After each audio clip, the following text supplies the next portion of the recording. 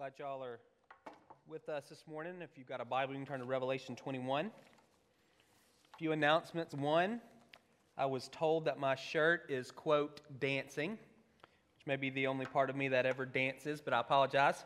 I hope it don't give you a headache. I thought I was okay because it was stripes. Apparently not. Still working on that. Two other things. One, Bo and the worship team just released their album, Draw Us In. They've been working on it for a couple of years. You can find it on Spotify, Apple Music. You need to search Stonebridge Worship. Don't search Bo Bryan. It's under Stonebridge Worship. Many of the songs you're already familiar with. We've been singing them for several years. Go listen to that, stream it, tell your friends about it. Great worship album. Second announcement, starting next week, we're going to try to do some in-person worship. So 9 and 11 here in this room, family services, just for 1 hour. We'll send out an email this week with all the details.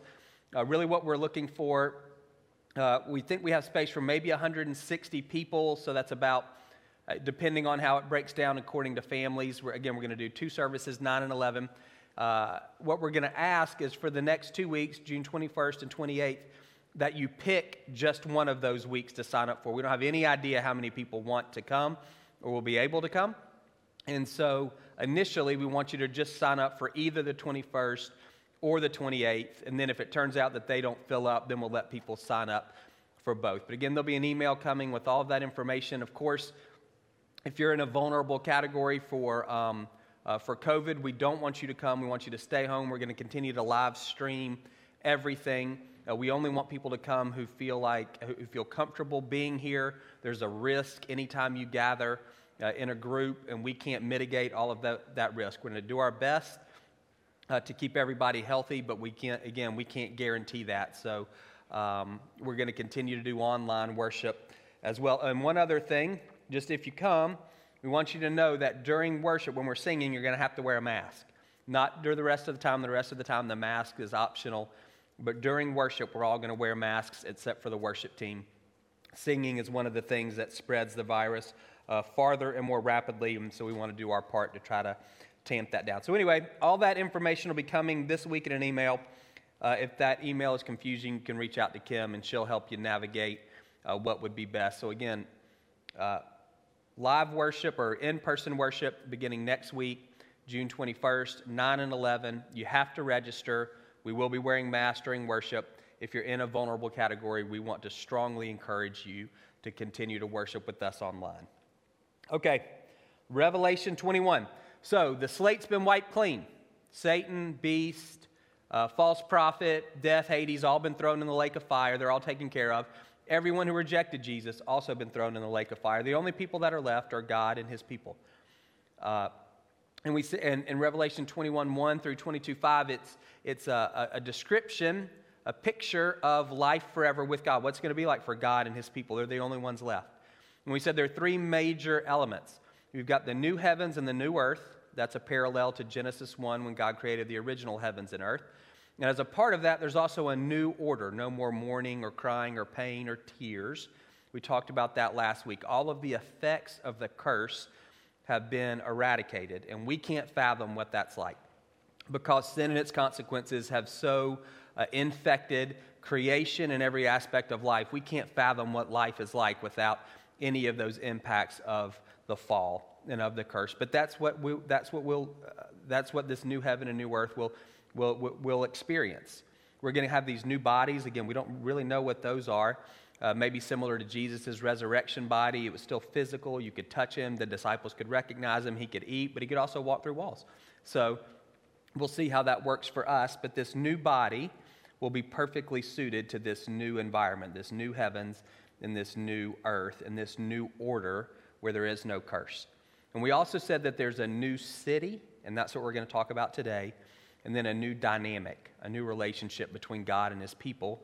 And we'll talk about that next week. So we're going to read from chapter 21, verse 9, through chapter 22, 5. And this will be our passage for the next 2 weeks. So this week, I'm only going to focus on the new city portion of this passage. And next week, we'll talk about this new dynamic between God and his people. One of the 7 angels who had the 7 bowls full of the 7 last plagues came and said to me, "Come, I'll show you the bride, the wife of the Lamb." And he carried me away in the Spirit to a mountain great and high, and showed me the holy city, Jerusalem, coming down out of heaven from God. It shone with the glory of God, and its brilliance was like that of a very precious jewel, like a jasper, clear as crystal. It had a great high wall with 12 gates, and with 12 angels at the gates. On the gates were written the names of the 12 tribes of Israel. There were 3 gates on the east, 3 on the north, 3 on the south, and 3 on the west. The wall of the city had 12 foundations, and on them were written the names of the 12 apostles of the Lamb. The angel who talked with me had a measuring rod of gold to measure the city, its gates and its walls. The city was laid out like a square, as long as it was wide. He measured the city with a rod and found it to be 12,000 stadia in length, and as wide and high as it is long. The angel measured the wall using human measurements, and it was 144 cubits thick. The wall was made of jasper, and the city of pure gold, as pure as glass. The foundations of the city wall were decorated with every kind of precious stone. The first foundation was jasper, the second sapphire, the third agate, the fourth emerald, the fifth onyx, sixth ruby, the seventh chrysolite, the eighth beryl, the ninth topaz, the 10th turquoise, the 11th jacinth, and the 12th amethyst. The 12 gates were 12 pearls, each made of a single pearl. The great street of the city was of gold, as pure as transparent glass. I did not see a temple in the city, because the Lord God Almighty and the Lamb are its temple. The city does not need the sun or the moon to shine on it, for the glory of God gives it light, and the Lamb is its lamp. The nations will walk by its light, and the kings of the earth will bring their splendor into it. On no day will its gates ever be shut, for there will be no night there. The glory and honor of the nations will be brought into it. Nothing impure will ever enter it, nor will anyone who does what is shameful or deceitful, but only those whose names are written in the Lamb's book of life. Then the angel showed me the river of the water of life, as clear as crystal, flowing down from the throne of God and of the Lamb, down the middle of the great street of the city. On each side of the river stood the tree of life, bearing 12 crops of fruit, yielding its fruit every month. And the leaves of the tree are for the healing of the nations. No longer will there be any curse. The throne of God and of the Lamb will be in the city, and his servants will serve him. They will see his face, and his name will be on their forehead. There will be no more night.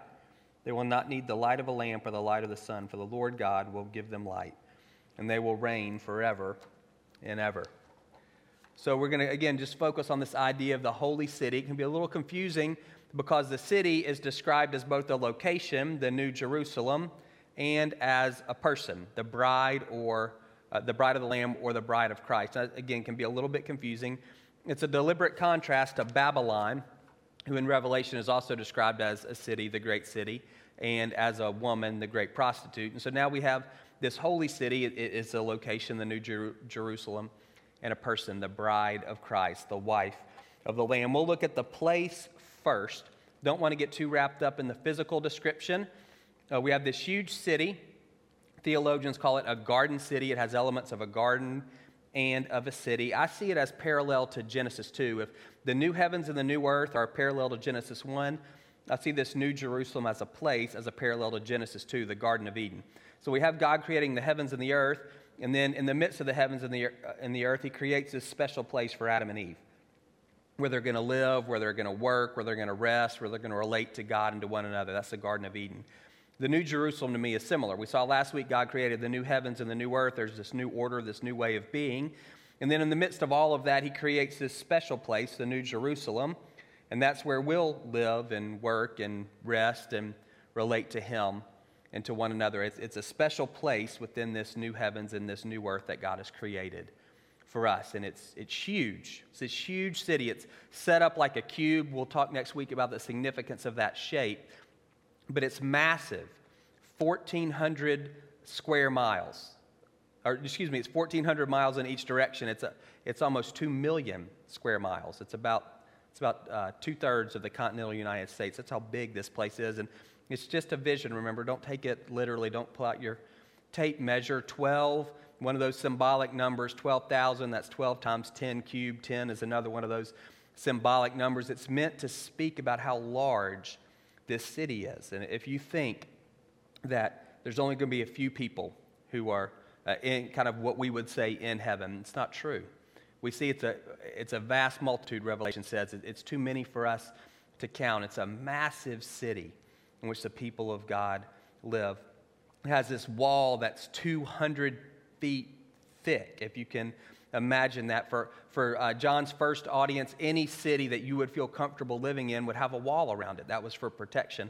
We're not going to need protection in this new Jerusalem, but it speaks to the security that we'll have as God's people. And the rest of that description, I would say, really speaks more to the city as a people than the city as a place, and we'll get to that in a second. What I want to focus on, speaking about the place, is the activity of the city. Some of it is not surprising to us. It's not surprising that the only people who can enter the city are people whose names are written in the Lamb's Book of Life. It's not surprising that people who do what's shameful or disgraceful are not allowed to enter the city. But what is surprising to me is there's this, at the end of chapter 21, a couple of phrases. The kings of the earth will bring their splendor into the city. The glory and honor of the nations will be brought into the city. That's maybe a bit surprising. Again, though, if you think about this New Jerusalem being a parallel to the Garden of Eden, one of the dynamics in the Garden of Eden was work. Before the fall, God gave Adam and Eve an assignment. He put them in the garden and he said, work the ground and take care of it. When we think of work, a lot of times we think of toil and frustration and trouble, and those things are true, but they're true because of the curse. It was in Genesis 3, after sin entered the world, that God cursed the ground. That's when there's thorns and thistles and toil and frustration and the sweat of your brow. All of that is a result of the curse.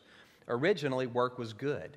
It was part of God's original intention for Adam and Eve and for their children to work, to be productive in this garden where He planted them. And if the New Jerusalem is in some ways a tie back to the Garden of Eden, then I would say maybe work will be a part of that as well. Maybe there'll be, I don't know exactly what that looks like for us, but maybe the splendor of kings and the glory and honor of nations, that's the work of a city.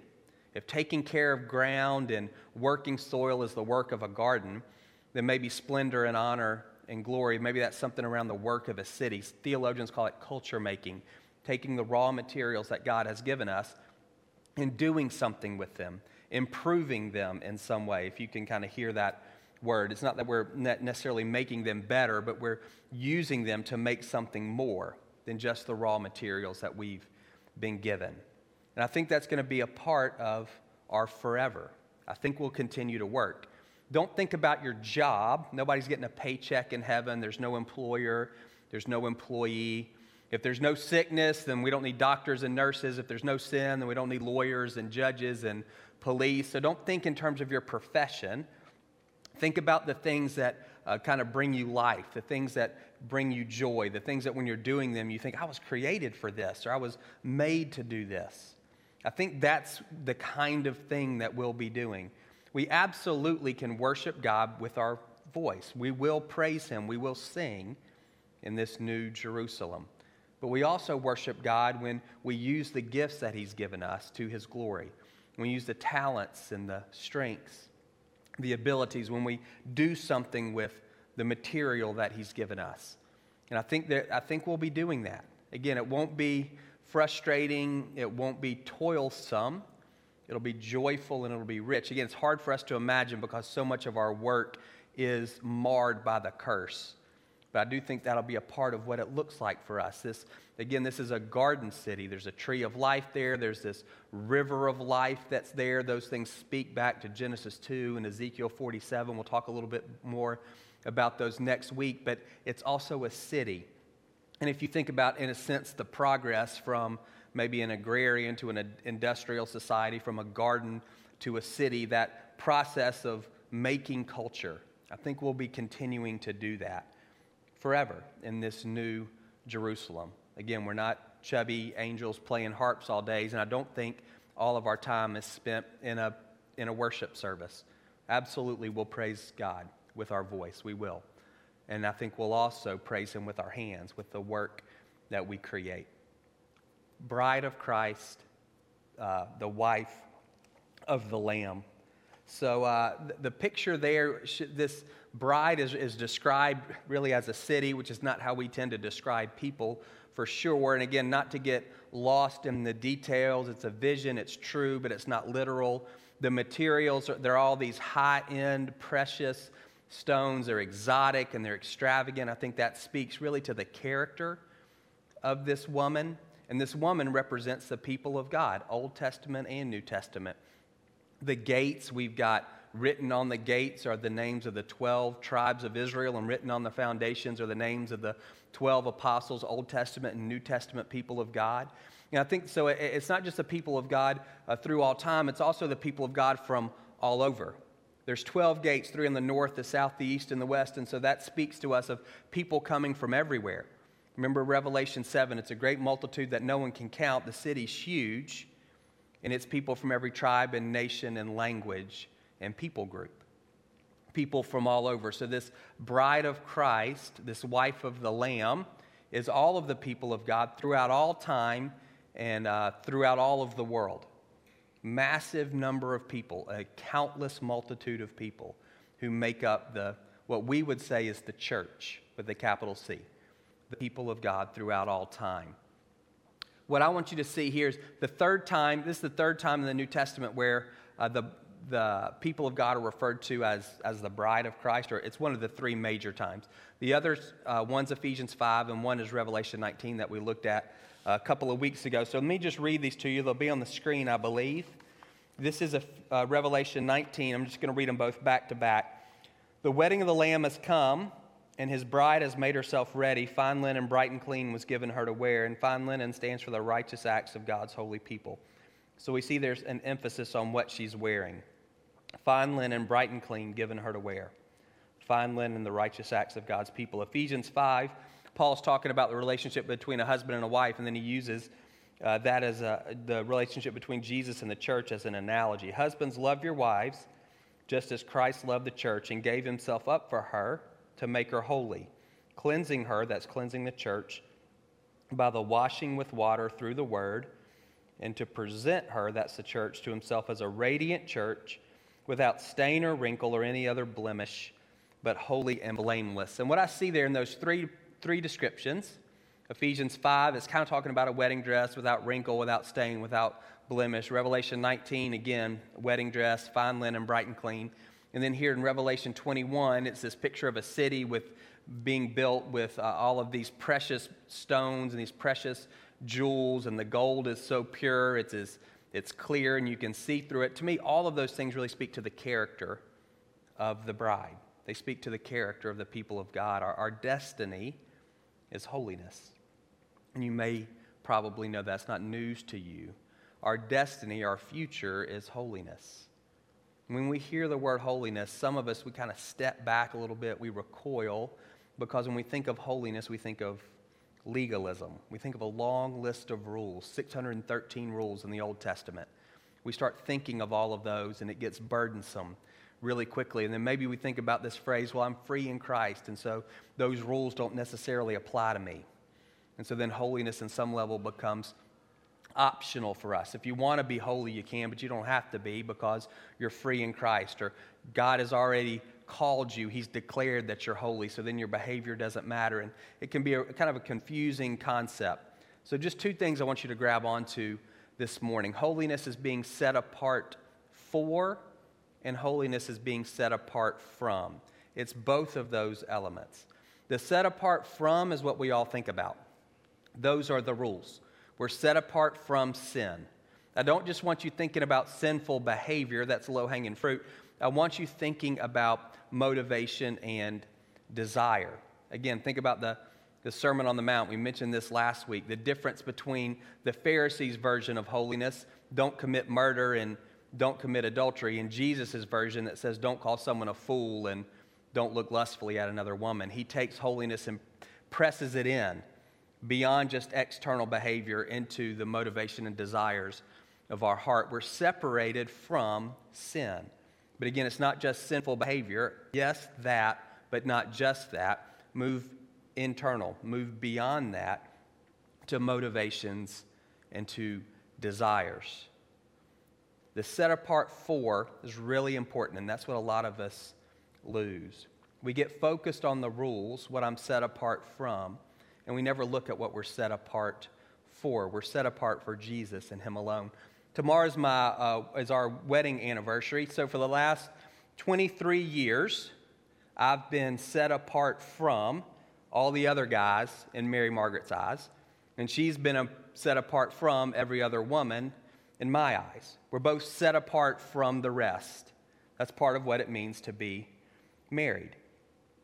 But can you imagine if over the last 23 years, the focus of our relationship, or the way I related to her, was all around boundaries? Hey, how close can I get to this other girl without you being offended?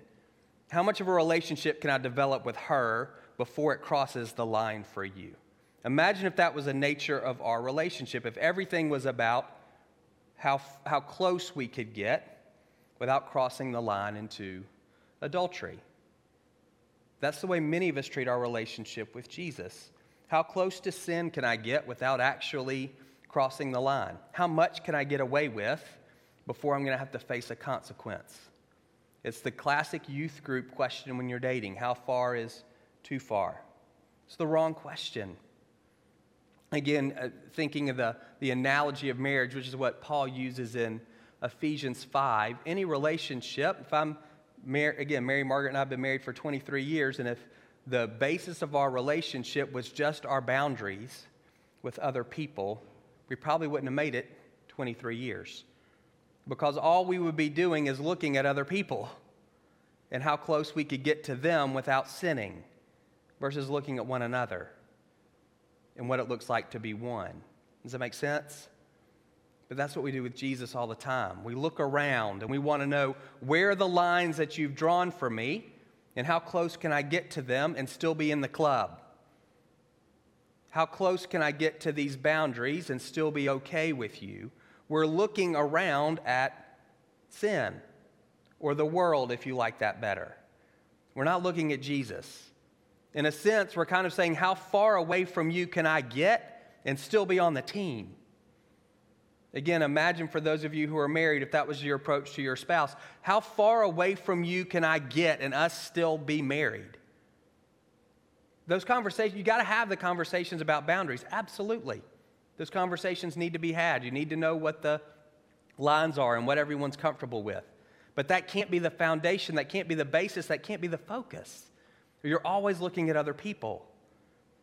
Think about those early days when you were dating. You didn't need to worry about boundaries because the only person you were thinking about was him or her.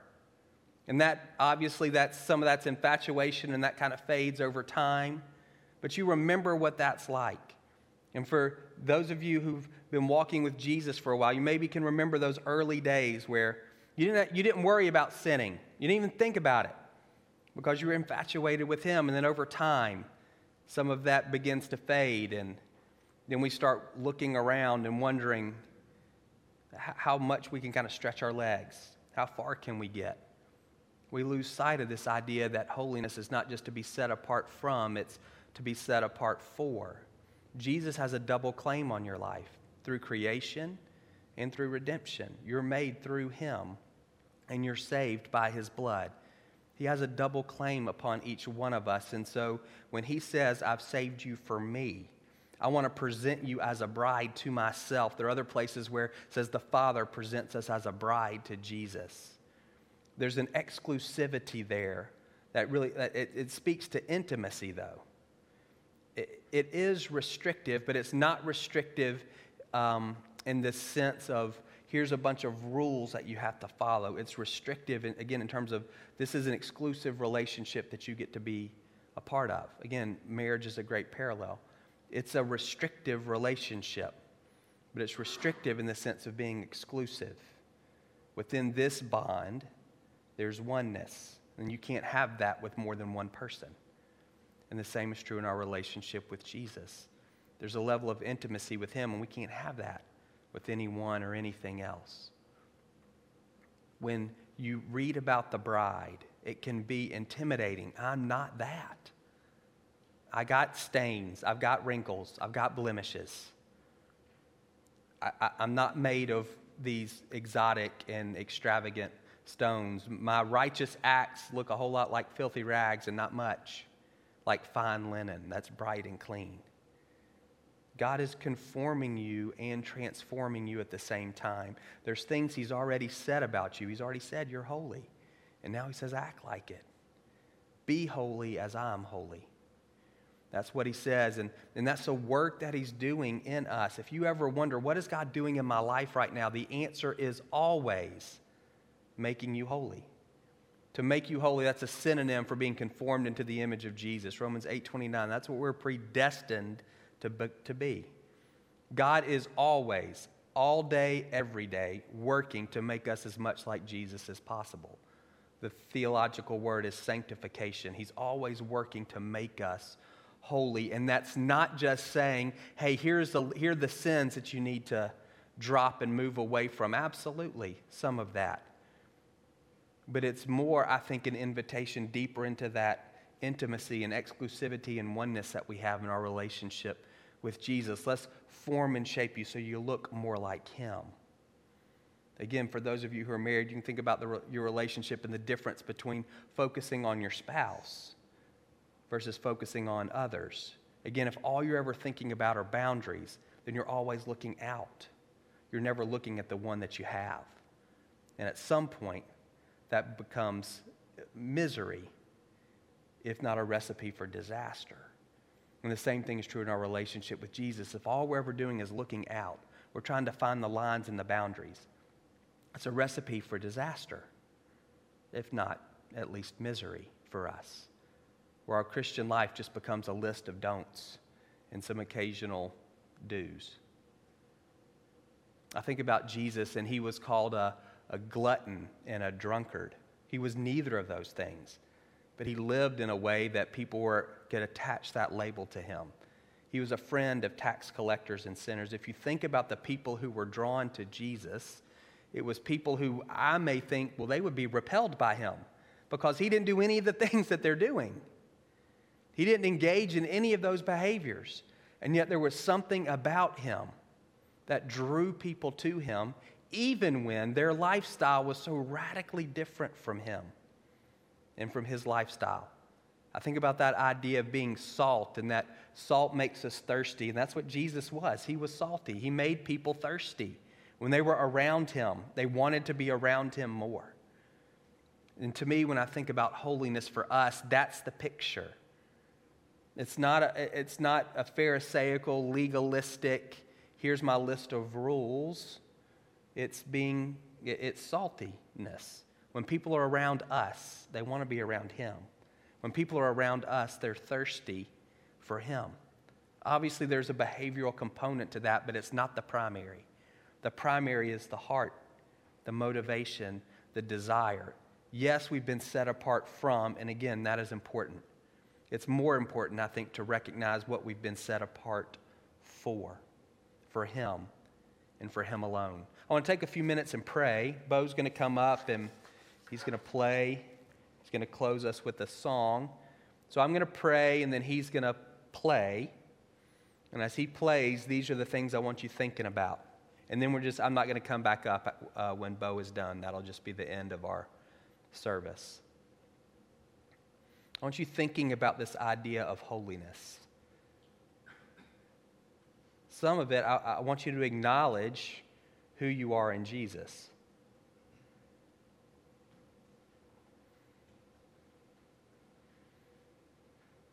There's some things that are already true about us because God has said them to be so.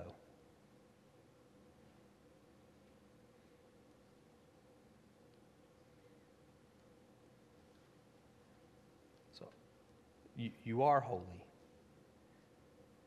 because you're connected to Jesus, because you're in Christ and He is holy. So the things that are true of Him are true of you and are true of me. And so I want you to receive that. You're holy. You don't have to work and strive and try to obtain or attain that. It's a true statement. And we're called very explicitly to be holy. In a sense, it's Jesus saying, be who you are. when you hear that word, be holy, I don't want you to hear sin less. Absolutely. But don't let that be the focus. Don't just focus on what you're set apart from, the world, sin. Focus more on what you're set apart for. And that's this relationship of intimacy with Jesus. You're set apart for oneness with Him. And as that begins to capture your heart, you'll start caring a whole lot less about where the boundary lines are. And you'll find yourself not even approaching them. Not because they're neon flashing lights that are warning you, because your eyes are fixed on Jesus. And your question is no longer, how far can I stray and still be on the team? It's how close can I get before I see you face to face?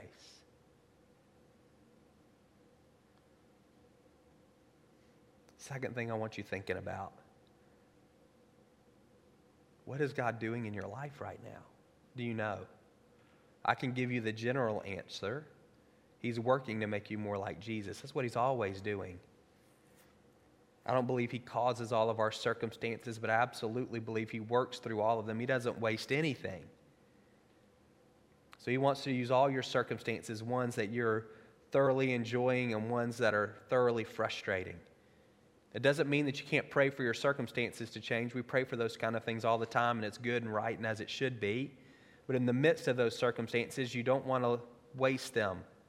You don't want to, if you're going to experience the pain, you might as well get something out of it. And so the question for that I would encourage you to ask the Lord, God, what are you doing in me right now? How are you trying to make me more like Jesus? I would say particularly focus on the areas maybe of frustration in your life. The circumstances that are difficult, the ones that you're asking God to change. God, how are you wanting to use these to make me more like Jesus? How are you wanting to use these circumstances to make me holy? He's going to do that work. It's just more enjoyable for us if we're cooperating versus resisting. You can think about the difference between a potter with some clay on a potter's wheel that's he can mold with his hands, and a sculptor who's got a block of marble and he's having to use a hammer and a chisel. They're both creating something. It's a lot easier to shape the pottery. You want to be pottery, you don't want to be a block of marble. God, how are you wanting to use these circumstances to make me more like Jesus? Some of you never even consider that question. Don't hear that as condemnation, it's just reality. You never even ask. You're kind of fat and happy and saying, I'm okay. Not breaking any of the Big Ten, I'm all right. Hear this call to holiness.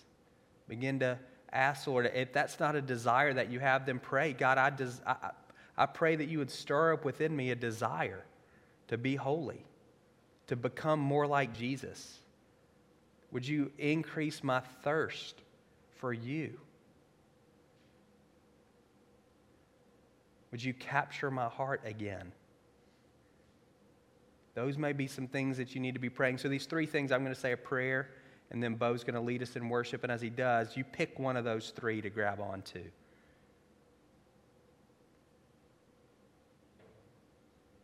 One, you don't really have a desire for holiness. You're just kind of fine. You're just kind of bumping along through life. God, increase my desire. God, would you do that in us? Would you stir a hunger and a thirst for us, for holiness, which is a hunger and a thirst for you because you are holy? For some of you, you're struggling in life and you're not sure exactly where God's at work. Ask this question, God, how do you want to use these circumstances to make me more like Jesus? And I pray that, God, for everyone listening, particularly for those who are in circumstances that are frustrating and difficult. Would you be really clear to them what it looks like to cooperate with you? Would you show them the areas in their own heart that you're attempting to work on? There may be some things that you're wanting to take away, some things that you want to add. Would you show them? And again, God, I pray that each one of those hearts would be like clay in your hand, not like a block of marble. They would be easily molded and shaped by you.